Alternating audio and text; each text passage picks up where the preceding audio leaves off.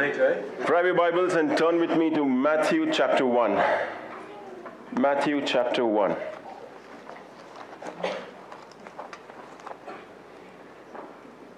We are in our second week of Advent, and if you're not familiar with Advent, it's a season where we look backwards at the first Christmas when Jesus came to be with us. Jesus entered this world as a newborn baby. And so we look backward, but we also, at the same time, we are sitting in 2018 and looking forward with hope and with assurance, saying that, yes, he's going to come back, and that will be his second return, where he will usher us into his presence, and there will be new heavens and a new earth. If you have put your faith in this promised one, if you have put your faith in this promised Messiah. But if you're on a journey with him and you're trying to figure out who this Jesus is and what has he done for you, I pray that today would be your last day of exploring. Yeah.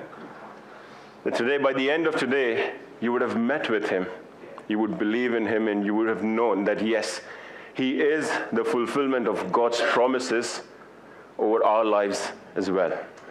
Amen? Amen. Okay, last Sunday, Daniel beautifully took us through the genealogy of Jesus. And today, I would like to continue from verse 18. So Matthew chapter 1, verse 18 onwards. This is how the birth of Jesus, the Messiah, came about.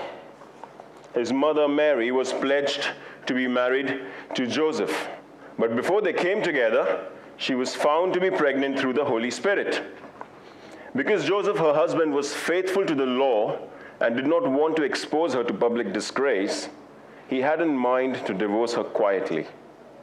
But after he had considered this, an angel of the Lord appeared to him in a dream and said, "Joseph, son of David," I wish my voice could go echoey here. "Joseph, son of David, do not be afraid to take Mary home as your wife, because what is conceived in her is from the Holy Spirit. She will give birth to a son, and you are to call him Jesus, because he will save his people from their sins." All this took place to fulfill what the Lord had said through the prophet Isaiah in chapter 7, verse 14, where he says, "The virgin will conceive and give birth to a son, and they will call him Emmanuel," which means God with us. When Joseph woke up, he did exactly what the angel of the Lord had commanded him, and took Mary home as his wife. But he did not consummate their marriage until she had given birth to a son, and he gave him the name Jesus. Father, I thank you for your word this morning. I thank you for the season of celebration that we are in. It is all because of you, Lord. It is all because you gave your son, Jesus, to us. Yeah. So, Father, as we look at your word this morning, help us to grow in the knowledge of you, Lord. As we look at the birth account of Jesus, help us to grow in the knowledge of him as a Savior for us by the power of your Holy Spirit.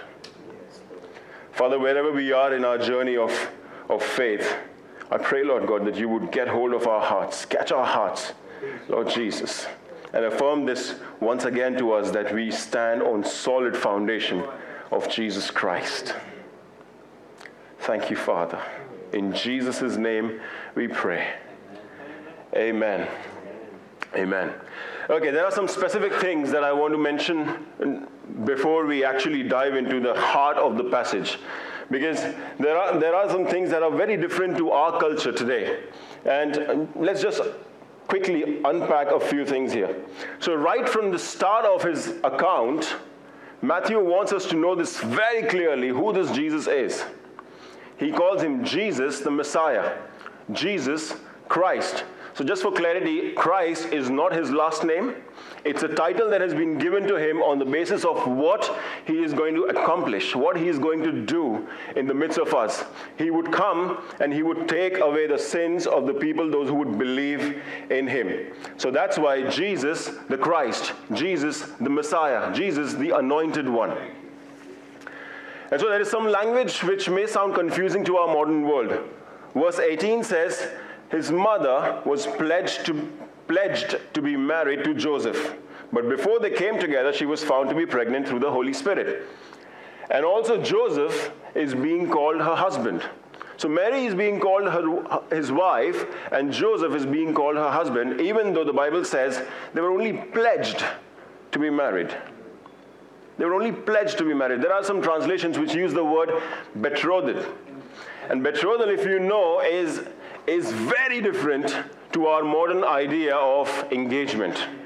It was a legally binding time where the family of a young man would look for a young woman for their son, and they would say, okay, let's get both of you betrothed. So they would stay like that. They would be in a legally binding contract for probably a year or sometimes 2 years, and they would be in that contract. And in order to terminate that contract, they will have to be officially divorced. Towards the end of this contract, what will happen is there would be a marriage ceremony where they would be officially wed. And that's why the Bible says there had to be a divorce. That's why Joseph was thinking that I'll have to divorce her because of something that has happened. What has happened? Let's look at this. So enter into their shoes for a moment, actually, and imagine what sorts of conversations they would be having at this point of time.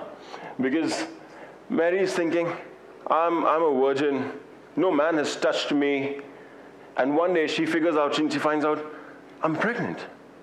I'm going to be pregnant. An angel of the Lord, Luke 1 says, an angel of the Lord comes and speaks to him and says that you are the blessed one. And you are going to be carrying one who is the Son of the Most High. And obviously the amount of confusion, the amount of fear that would be going through her mind at this point of time would be crazy. I mean, imagine what she would try and explain to Joseph. Forget about Joseph at this point of time. There would be people around her who would be telling her, what have you guys done? Couldn't you wait for a little longer? Couldn't you both wait for a little longer? And Mary, in her innocence, would come and explain, no, this is not Joseph's. This is from the Holy Spirit. An angel came and he spoke to me. And then the people would go, yeah, nice try. Nice try. So this is not even Joseph's now. Is that the case? So this is not even Joseph's. Why did you bring such disgrace over your family? And people would go to Joseph and ask him, hey, come on. You could have waited for a little longer. Come on. And he says, he doesn't go and say anything. Because the Bible says he wanted to not disgrace her wife, but keep her honor. And he doesn't say anything at that point of time, but he's probably quiet. But men, let's not miss this bit of Joseph's character. This is probably a message for a later morning or a different morning altogether. But let's just quickly touch upon this and go. Men, let's not miss this bit of Joseph's character, that he honors his wife. He honors his wife. He doesn't want to, he seeks to build her up and not tear her down. Even though they are not married, he had the other options as per the law. He looks at divorcing her quietly, which probably means in the presence of minimum witnesses, probably just 2. So he does it very quietly. He thinks of doing it very quietly. He must be feeling betrayed but out of compassion and love to her, he's not wanting to expose her and disgrace her publicly. And that brings us to the very heart of our passage this morning. Verse 20 to 23. Let's read it once again. Verse 20 and 20 to 23. But after he had considered this, doing this very quietly, an angel of the Lord appeared to him in a dream and said, Joseph, son of David, do not be afraid to take Mary home as your wife, because what is conceived in her is from the Holy Spirit. She will give birth to a son, and you are to call him Jesus, because he will save his people from their sins. And all of this took place to fulfill what the Lord had said through the prophet Isaiah. The virgin will conceive and give birth to a son, and they will call him Emmanuel, which means God with us. So friends, there are 3 things this morning I want us to look at about our great, great Savior. The first one is the promise of our great Savior. The promise of our great Savior. Verse 22 that we just read tells us that all that took place was to fulfill that promise. All that was taking place was to fulfill that prophecy, that word that God had given a long time ago. thousands and thousands of years ago. So in Genesis 1, we read, God created the heavens and the earth, and he made it out of nothing. He made the stars in the skies. He gathered the water in one place and the land in the other. He made the sun and the moon. He created vegetation. He created creatures around. And then he said, let's make man in our image. And then he created man and he created woman and gave them dominion over the whole earth. Go and be fruitful. Go and be fruitful. Go and multiply. And so in their desire to become more like God, they fell. In their desire to become more like God, they fell. And God did not make them as alarm clocks or machines. He had given him a perfect will, a human will, saying that, okay, I want you to worship me with all your heart, with all your mind, with all your soul. And that's why he did not make him as machines. And that is why God forbade them to eat from this particular tree. And when they went there and they ate from that tree, they fell and the evil came into being. And believe it or not, every human that is born on the face of the earth is born with the consequences of this sin. Every human born on the face of the earth lives in the consequences of this sin. So when we look at the darkness around us, when we look at the enemies around us, when we look at the brokenness around us, when we look at broken relationships around us, what are these? These are the consequences of the sin that was introduced at that point of time. But people who put their faith in this promised one, are called to be set free from every bondage of the sin. Amen. That's the promise that we hold on to. That's the promise that Matthew is talking about. That's the promise he's saying that this is what is fulfilled. This is what is fulfilled by Jesus coming in this human flesh. This is what is being fulfilled today. When the angel appears to Joseph in the dream, Matthew says in verse 20, he addresses Joseph as Joseph, son of David. Joseph, son of David. That's not irrelevant there. That has a huge significance. So what is the angel doing? The angel is reminding Joseph, you fall in the lineage of David. You are the son of David, the same David and the whole of Israel whom God promised that out of the future offspring there will come one whose kingdom and rule will never end. And by calling Joseph the son of David, he's actually saying this is the fulfillment of God's promise. That's what the angel is doing. Matthew quotes the prophecy from Isaiah 7:14 and declares that this child is the fulfillment of the prophecy that was made 700 or more years before Matthew was writing this. So friends, the first big point that the text is making very clear is God is a God who keeps his promises. God is a God who keeps his promises. He is a faithful, faithful Father. And I have believed in this promise. And the big question is, have you believed? Have you put your faith in this promise? There was a time, today I say this very clearly and with a resounding yes, I have put my faith in this promise. But there was a time when I did not believe. There was a time when I did not believe in this promise. My name is AJ and it stands for Abdullah Jamal. So I come from a background. From a very young age, I was told and taught that Allah is the only true God and Muhammad is his prophet. And just like Muhammad, Jesus also is just a prophet and he's not the Son of God and he did not die on the cross for our sins. I was very happy with my belief because it was all about me and my good works. So it was all about my namazes, my prayers, it was all about my fasting, it was all about my giving to the poor, it was all about I'm doing this good, I'm doing that good.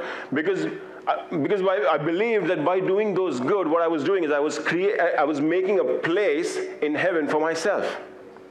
I was making a place in heaven for myself. I'm doing good so that Allah will accept me and get me in. That's what I was believing in. That's what I was believing in. I remember speaking to my Arabic teacher when I was of a conscious age. I remember asking him, "Teacher, what about my wrongs? The wrongs that I do?" And he said this very, very easily, saying that, Abdullah, don't worry about it.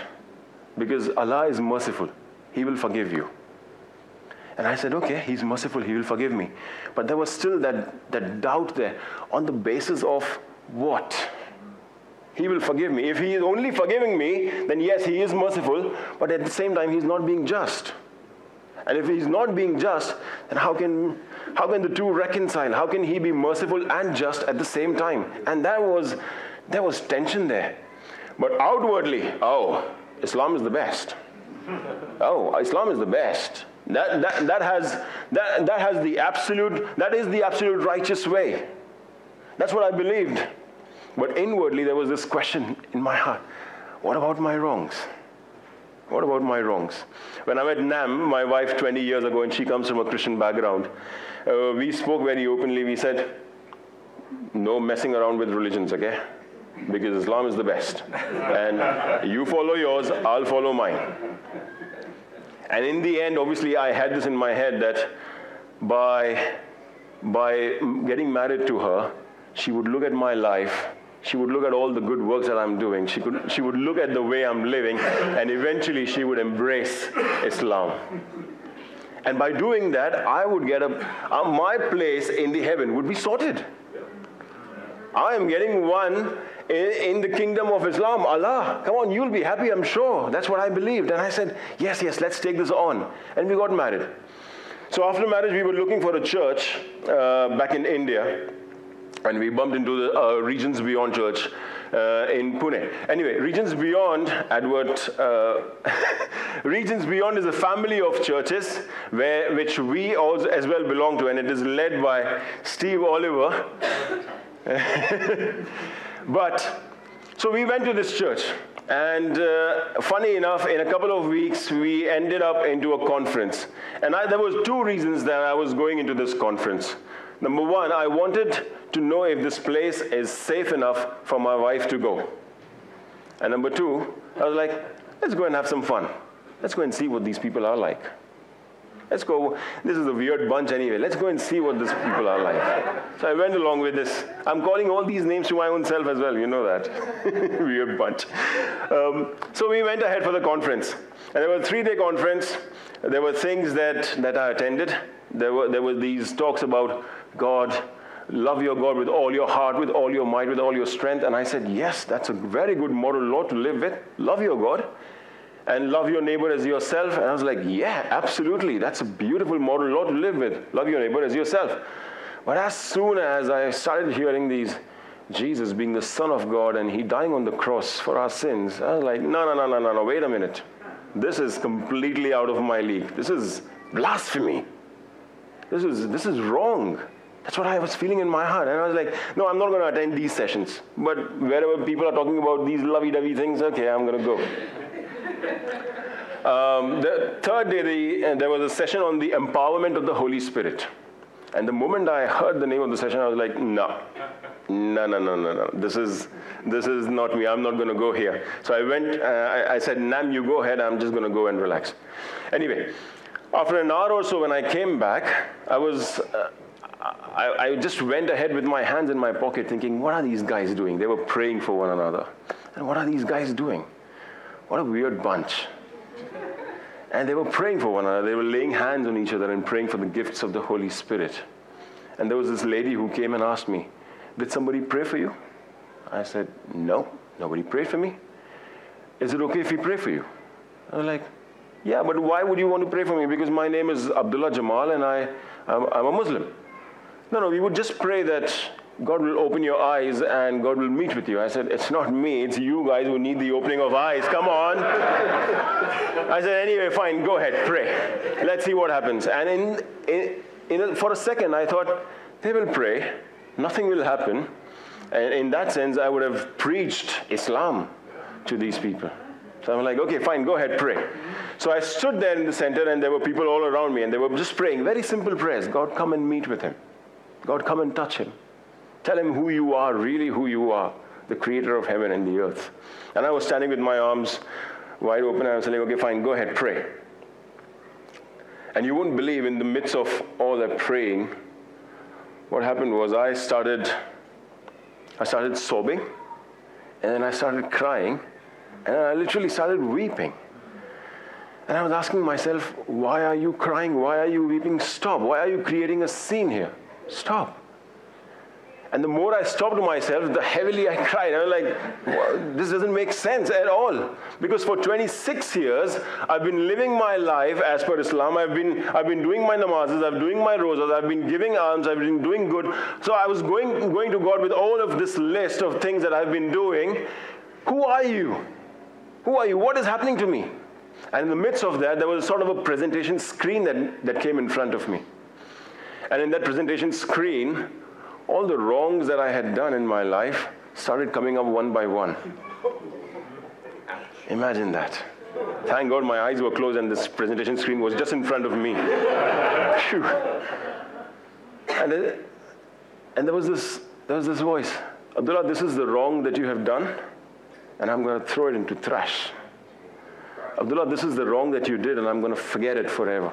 Abdullah, this is the wrong that you've done, and I'm going to separate from you as far as east is from the west. And I was standing there, and I was thinking, again with my list of things that I've done, I'm thinking, who are you who's showing me all these things? Because I have never felt anything of this sort before. Who are you who's showing me all these things? And I heard this very clear voice in my heart, not an audible voice, a very clear voice in my heart, in my own language, Urdu, Main hu Isa, which means I am Jesus.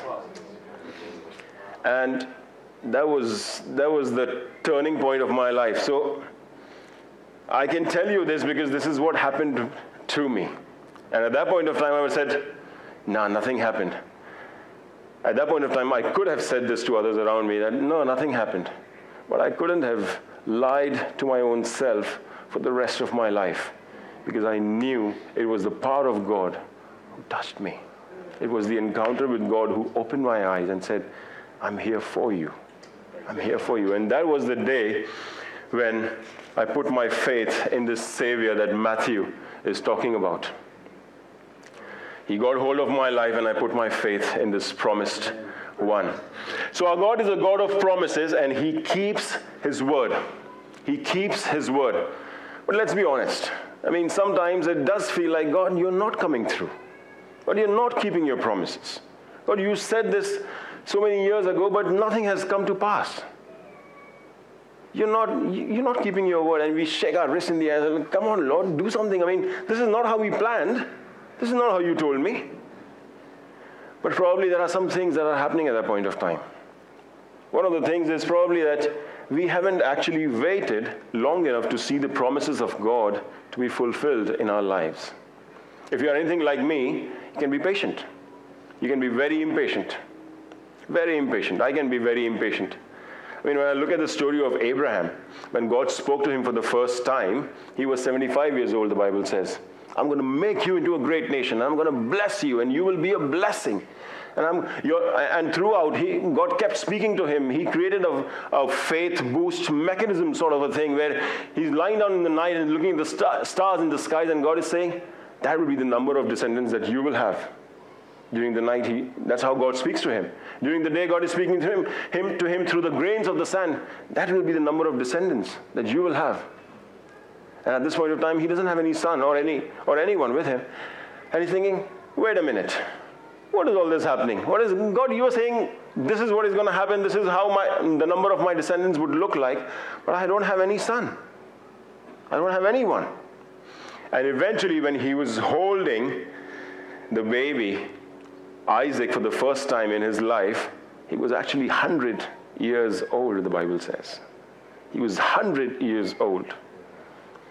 And those long 25 years, but God did come through. And the very fact that today we are here sitting in 2018 and talking about Abraham and being counted as one of the heirs of the promise says that God has fulfilled his promise. God has come through. He is a God who comes through. He is a God who promises and keeps his word. I mean, his ways are not our ways. He does things very differently. So when God saved me, he did something very supernatural in our hearts, in Nam's and my heart, for the church. And from the day I was saved, I was like, there is something else that God wants us to do. But for a couple of years, I was in my secular job. So I was an automotive engineer, and we were testing vehicles on behalf of the government. Thank God, a beautiful job, and I loved it. But at the same time, my heart was sort of disconnected from that, and it was somewhere else. It was in the church, and God said, this is where you will be.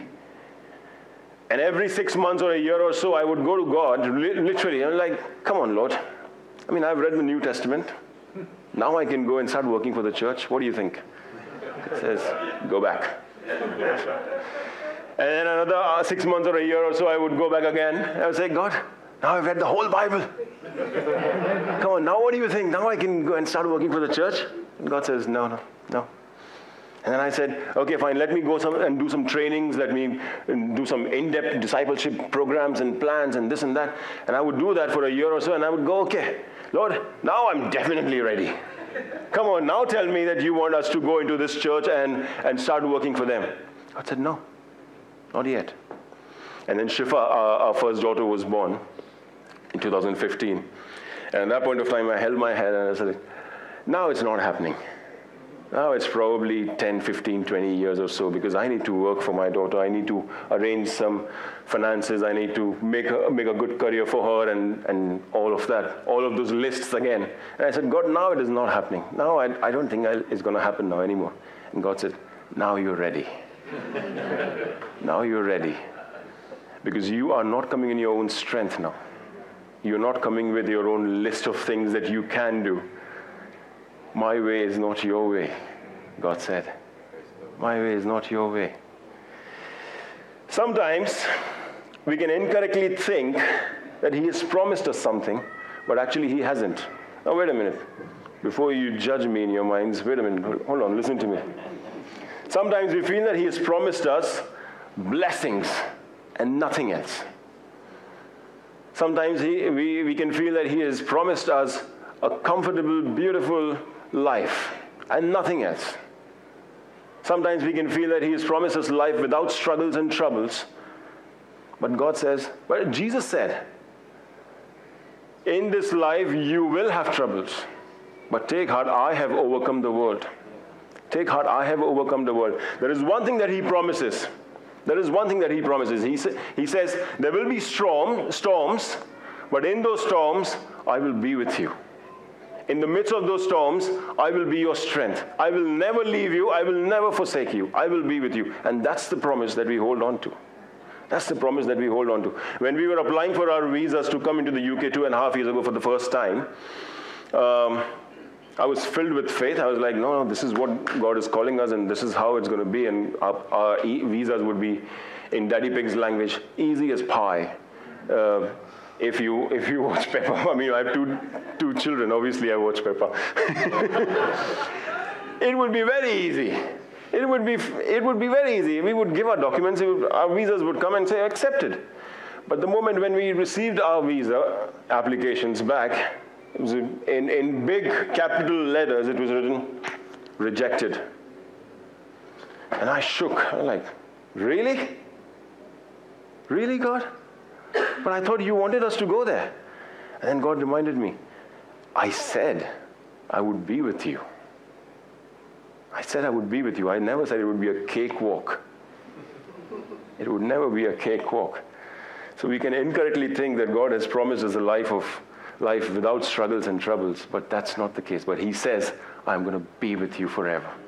I will be your strength in the midst of those troubles. Sometimes we truly don't know. Sometimes we truly don't know what he has promised. I mean, in our case, in Joseph's case, he did not know at that point of time that he is the Savior. And that's why he was going through these emotions and feelings of, I might have to divorce her. Or maybe he was feeling betrayed that Mary has been indecent and Mary has not been faithful to him. That's why he was thinking, he did not know. But it only had to take some time and the unfolding of the events that he would see that he is my Savior. He is my Lord and my God and my King. He is. Probably there are things in your life that you feel you've forgotten, or there are promises, or there are no promises. Probably there are things. And maybe now is the time that you remind yourselves. And you don't have to do it yourself. God makes it very clear. You don't have to do it yourself. He sent the Holy Spirit. In John 14, verse 26, Jesus says, the Holy Spirit will come and teach you and remind you of everything that I have said to you. We have a reminder to us. We can go back always to prayer and the Holy Spirit, come on, please, Lord. Remind me of things that I may be forgetting. Remind me of those words.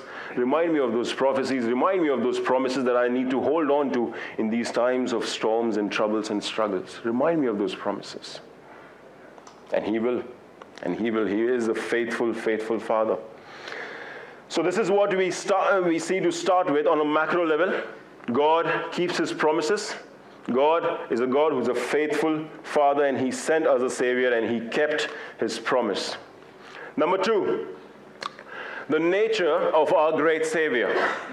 The nature of our great Savior. So Matthew not only tells us about the birth of the Savior, he also makes it very clear. And he gives us the nature of our Savior. Verse 18 says, Mary was pledged to be married to Joseph, but before they came together, she was found to be pregnant through the Holy Spirit. And also in verse 20, when an angel of the Lord appeared to Joseph in a dream, he said, Joseph, son of David, do not be afraid to take Mary home as your wife, because what is conceived in her is from the Holy Spirit. What is conceived in her is from the Holy Spirit.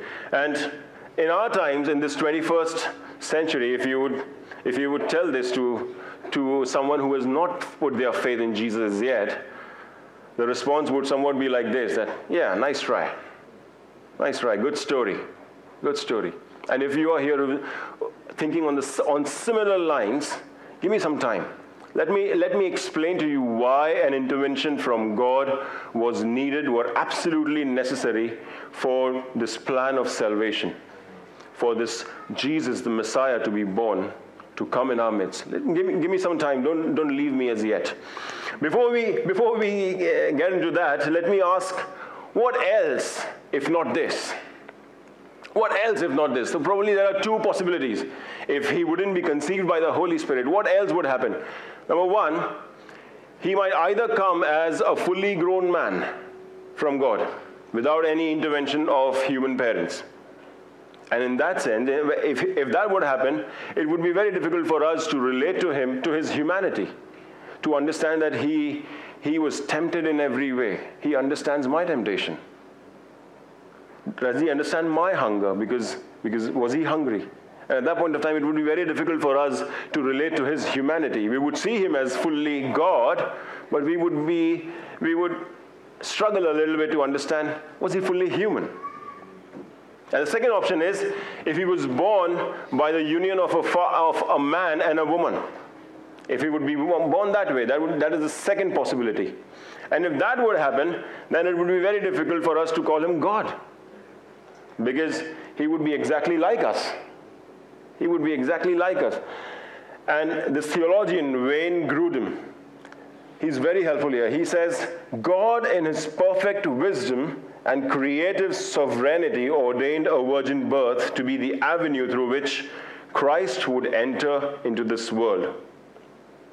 And so, you see that through the conceiving of the Holy Spirit, the union of the two, he being fully man and he being fully God, is possible in one person. Are you with me? Yeah? He being fully man and fully God is absolutely possible because of the conceiving through the Holy Spirit. So Jesus is fully man and fully God, and both are absolutely crucial and both are absolutely inseparable for this plan of salvation, for our salvation, for us to be saved.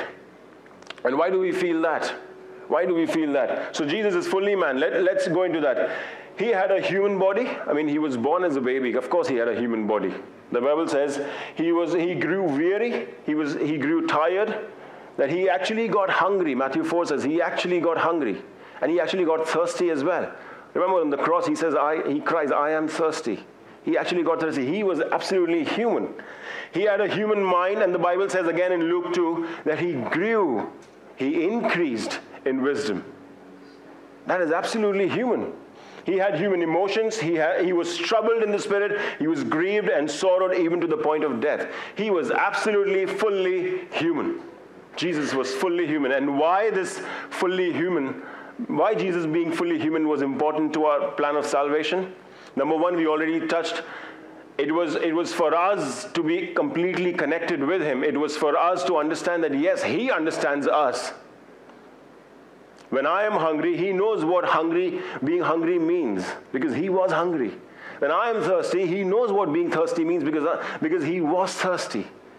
When I've lost someone and I'm grieving, I know that he understands, because he lost someone and he was grieving.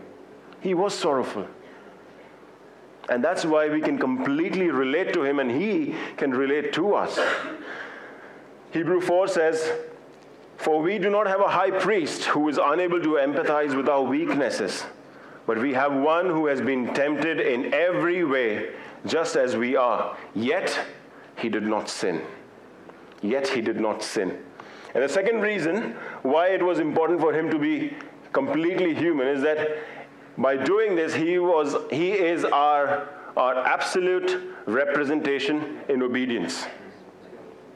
Only by being human, he can be our substitute. Romans 5 says, there was a man, Adam, and through his disobedience, all men were condemned to sin. But now there is this one, Jesus, through whose obedience, all who put their faith in him are righteous, are counted righteous. And so we have put our faith in him, and we are counted righteous because of this fully man, fully God Savior. He did what we could not do. He lived that sinless life to be a perfect sacrifice for us. Amen. So his humanity is absolutely important, but this virgin birth also declares that he was fully God.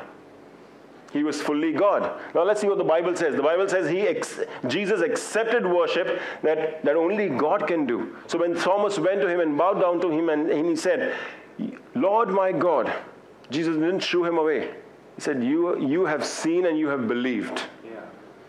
You are blessed in that because you have seen and you have believed. He didn't rebuke him. He didn't rebuke him. He accepted that worship. And only God can accept worship. He had power over sins. He had power over forgiveness of sins. He said, go, your sins are forgiven. He had power over diseases. He cleansed the lepers. He gave sight to the blind. He made the lame walk. He healed people. He had authority over nature. He calmed the storms. And he had authority over death. He raised his friend Lazarus from the dead. He had authority over death. And why is this fully God? Why is this fully God important for our salvation? Because only an infinite God, or infinite God, whatever the word is, only an infinite God can bear the sins of the world, the sins of all those who have put their faith in him. Only an infinite God can do that. A finite creature like a human being will never be able to bear weight of thousands and multiples and multitudes of sins of the world. Can never do that. Only an infinite God can do that. Only he can take the full penalty of all sins. And because he is fully God, he is our mediator to the Father. So when he says, if you have seen me, you have seen the Father. He is our mediator. Only he can reconcile a sinful man to a holy God, because he is our mediator. So that's the nature of our Savior, one who is fully God and fully man, and he can reconcile us to the Father. And that's how we are saved. And so we have the promise of our Savior and the nature of our Savior. And thirdly, very lastly, we have is the name of our Savior.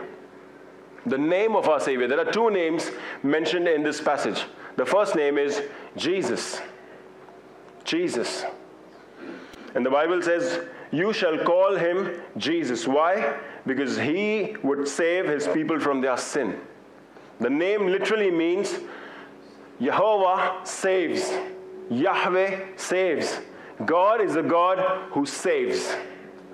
That's the name of our Lord Jesus. And friends, this is what sets Christianity apart from any and every other religion, any and every other philosophy, and any other form of spirituality. Sets Christianity completely apart, because only in Christianity you would hear that there is something that God has done for you. Every other religion would ask you to do things. Okay, climb the stairs of this temple by your knees, these 700 stairs, and that's how you'll receive salvation. Go around these black stones for 40 days. Keep doing that for 40 days, and that's how you will receive salvation. Bow down in front of me towards a direction at a particular direction for 5 times a day, and that's how you will receive salvation. Give your money to the poor, and that's how you'll receive salvation. Look inside of you, and that's how you will be saved. But God says, I have done it. You can do nothing to earn your salvation. You can do nothing to earn your salvation, because I have done it. Paul says to Ephesians, we have heard this before, as for us, we were dead in our transgressions and sins. We were dead. And as far as I know, dead body can't do anything. They can't move. Dead body can't move. God put life into this dead body, and he said, I'm with you. I'm with you. And he saved us. And he saved us. He has fulfilled the promise he made thousands of years ago, that a future offspring of a woman would come and shall crush the head of this evil one. Shall crush your head. That's what the promise that was made in Genesis 3 verse 15. A future offspring would come and crush your head. And by Jesus being born in a manger, as a baby, that promise is fulfilled in him. That promise is fulfilled in him. Isaiah 53 says, surely he took up our pain and bore our suffering. He was pierced for our transgressions. He was crushed for our iniquities. The punishment that brought us peace was on him. By fulfilling these words, what God has done is that he sent a Savior, and the Savior did exactly what his name meant. He died on the cross for our sins, and he saved his people from their sins. That's what Jesus has done. So friends, as you celebrate Christmas this year, as you watch the nativity play, as you go out for shoppings and look at the celebration and the decoration around, as you watch the nativity play, watch it from the eyes of the Father. Yeah, very good. And it is the Father who has laid his Son down in the manger.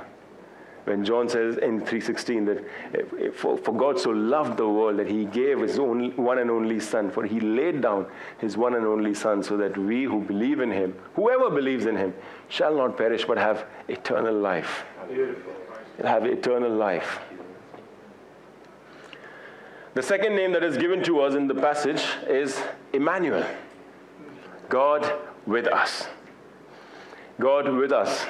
Not prophet with us. Not good teacher with us, although Jesus was, the Bible says he was the highest of the highest prophets, he was the highest priest, he was the teacher of teachers, but the Bible says his name is Emmanuel. He is God with us. He's not merely to be respected and revered, he's to be worshipped. He's to be worshipped. God with us. And this again sets apart Christianity from every other religion. In every other religion you would hear, make your way to God. Do this, do these things, and you will make your way to the heaven. Only in Christianity you would hear that God has made his way to us. He came as a baby in humble situations, humble circumstances, and he said, I'm going to be with you. I know that you have fallen in a pit. Don't worry, don't try to climb up, because you will never get out of that pit on your own. Let me come down. And he came down as a baby, and he came in flesh, and he is the same God about whom John says, in the beginning was the Word, and the Word was with God, and the Word was God. And anything that was made was not made without him. Anything and everything that is made for him and through him and by him. He is the same creator of the world who is lying in that manger at that point of time, who was lying there and saying, as a helpless baby, But he's the same creator. When people coming there and worshiping him, these 3 wise men, they came and worshipped him. They knew this is our creator. He is our savior. And today, these promises have been fulfilled and they've been made known to us by his word. Today, God has called us, come on. I have opened your eyes. You have seen the goodness of Jesus. Wonderful. You have seen the goodness of Jesus. So today, by putting faith in his name and his finished work on the cross, we worship our Savior. We worship our Savior. And by the way, we are saved. We are saved not just for the eternal life, not just for the life which is after this life. We are saved. God sets us free for this life as well. He sets us free from every bondage of sin in this life as well. So when we pray that, Lord, let your kingdom come, we are actually praying that, God, let your kingdom come in my life.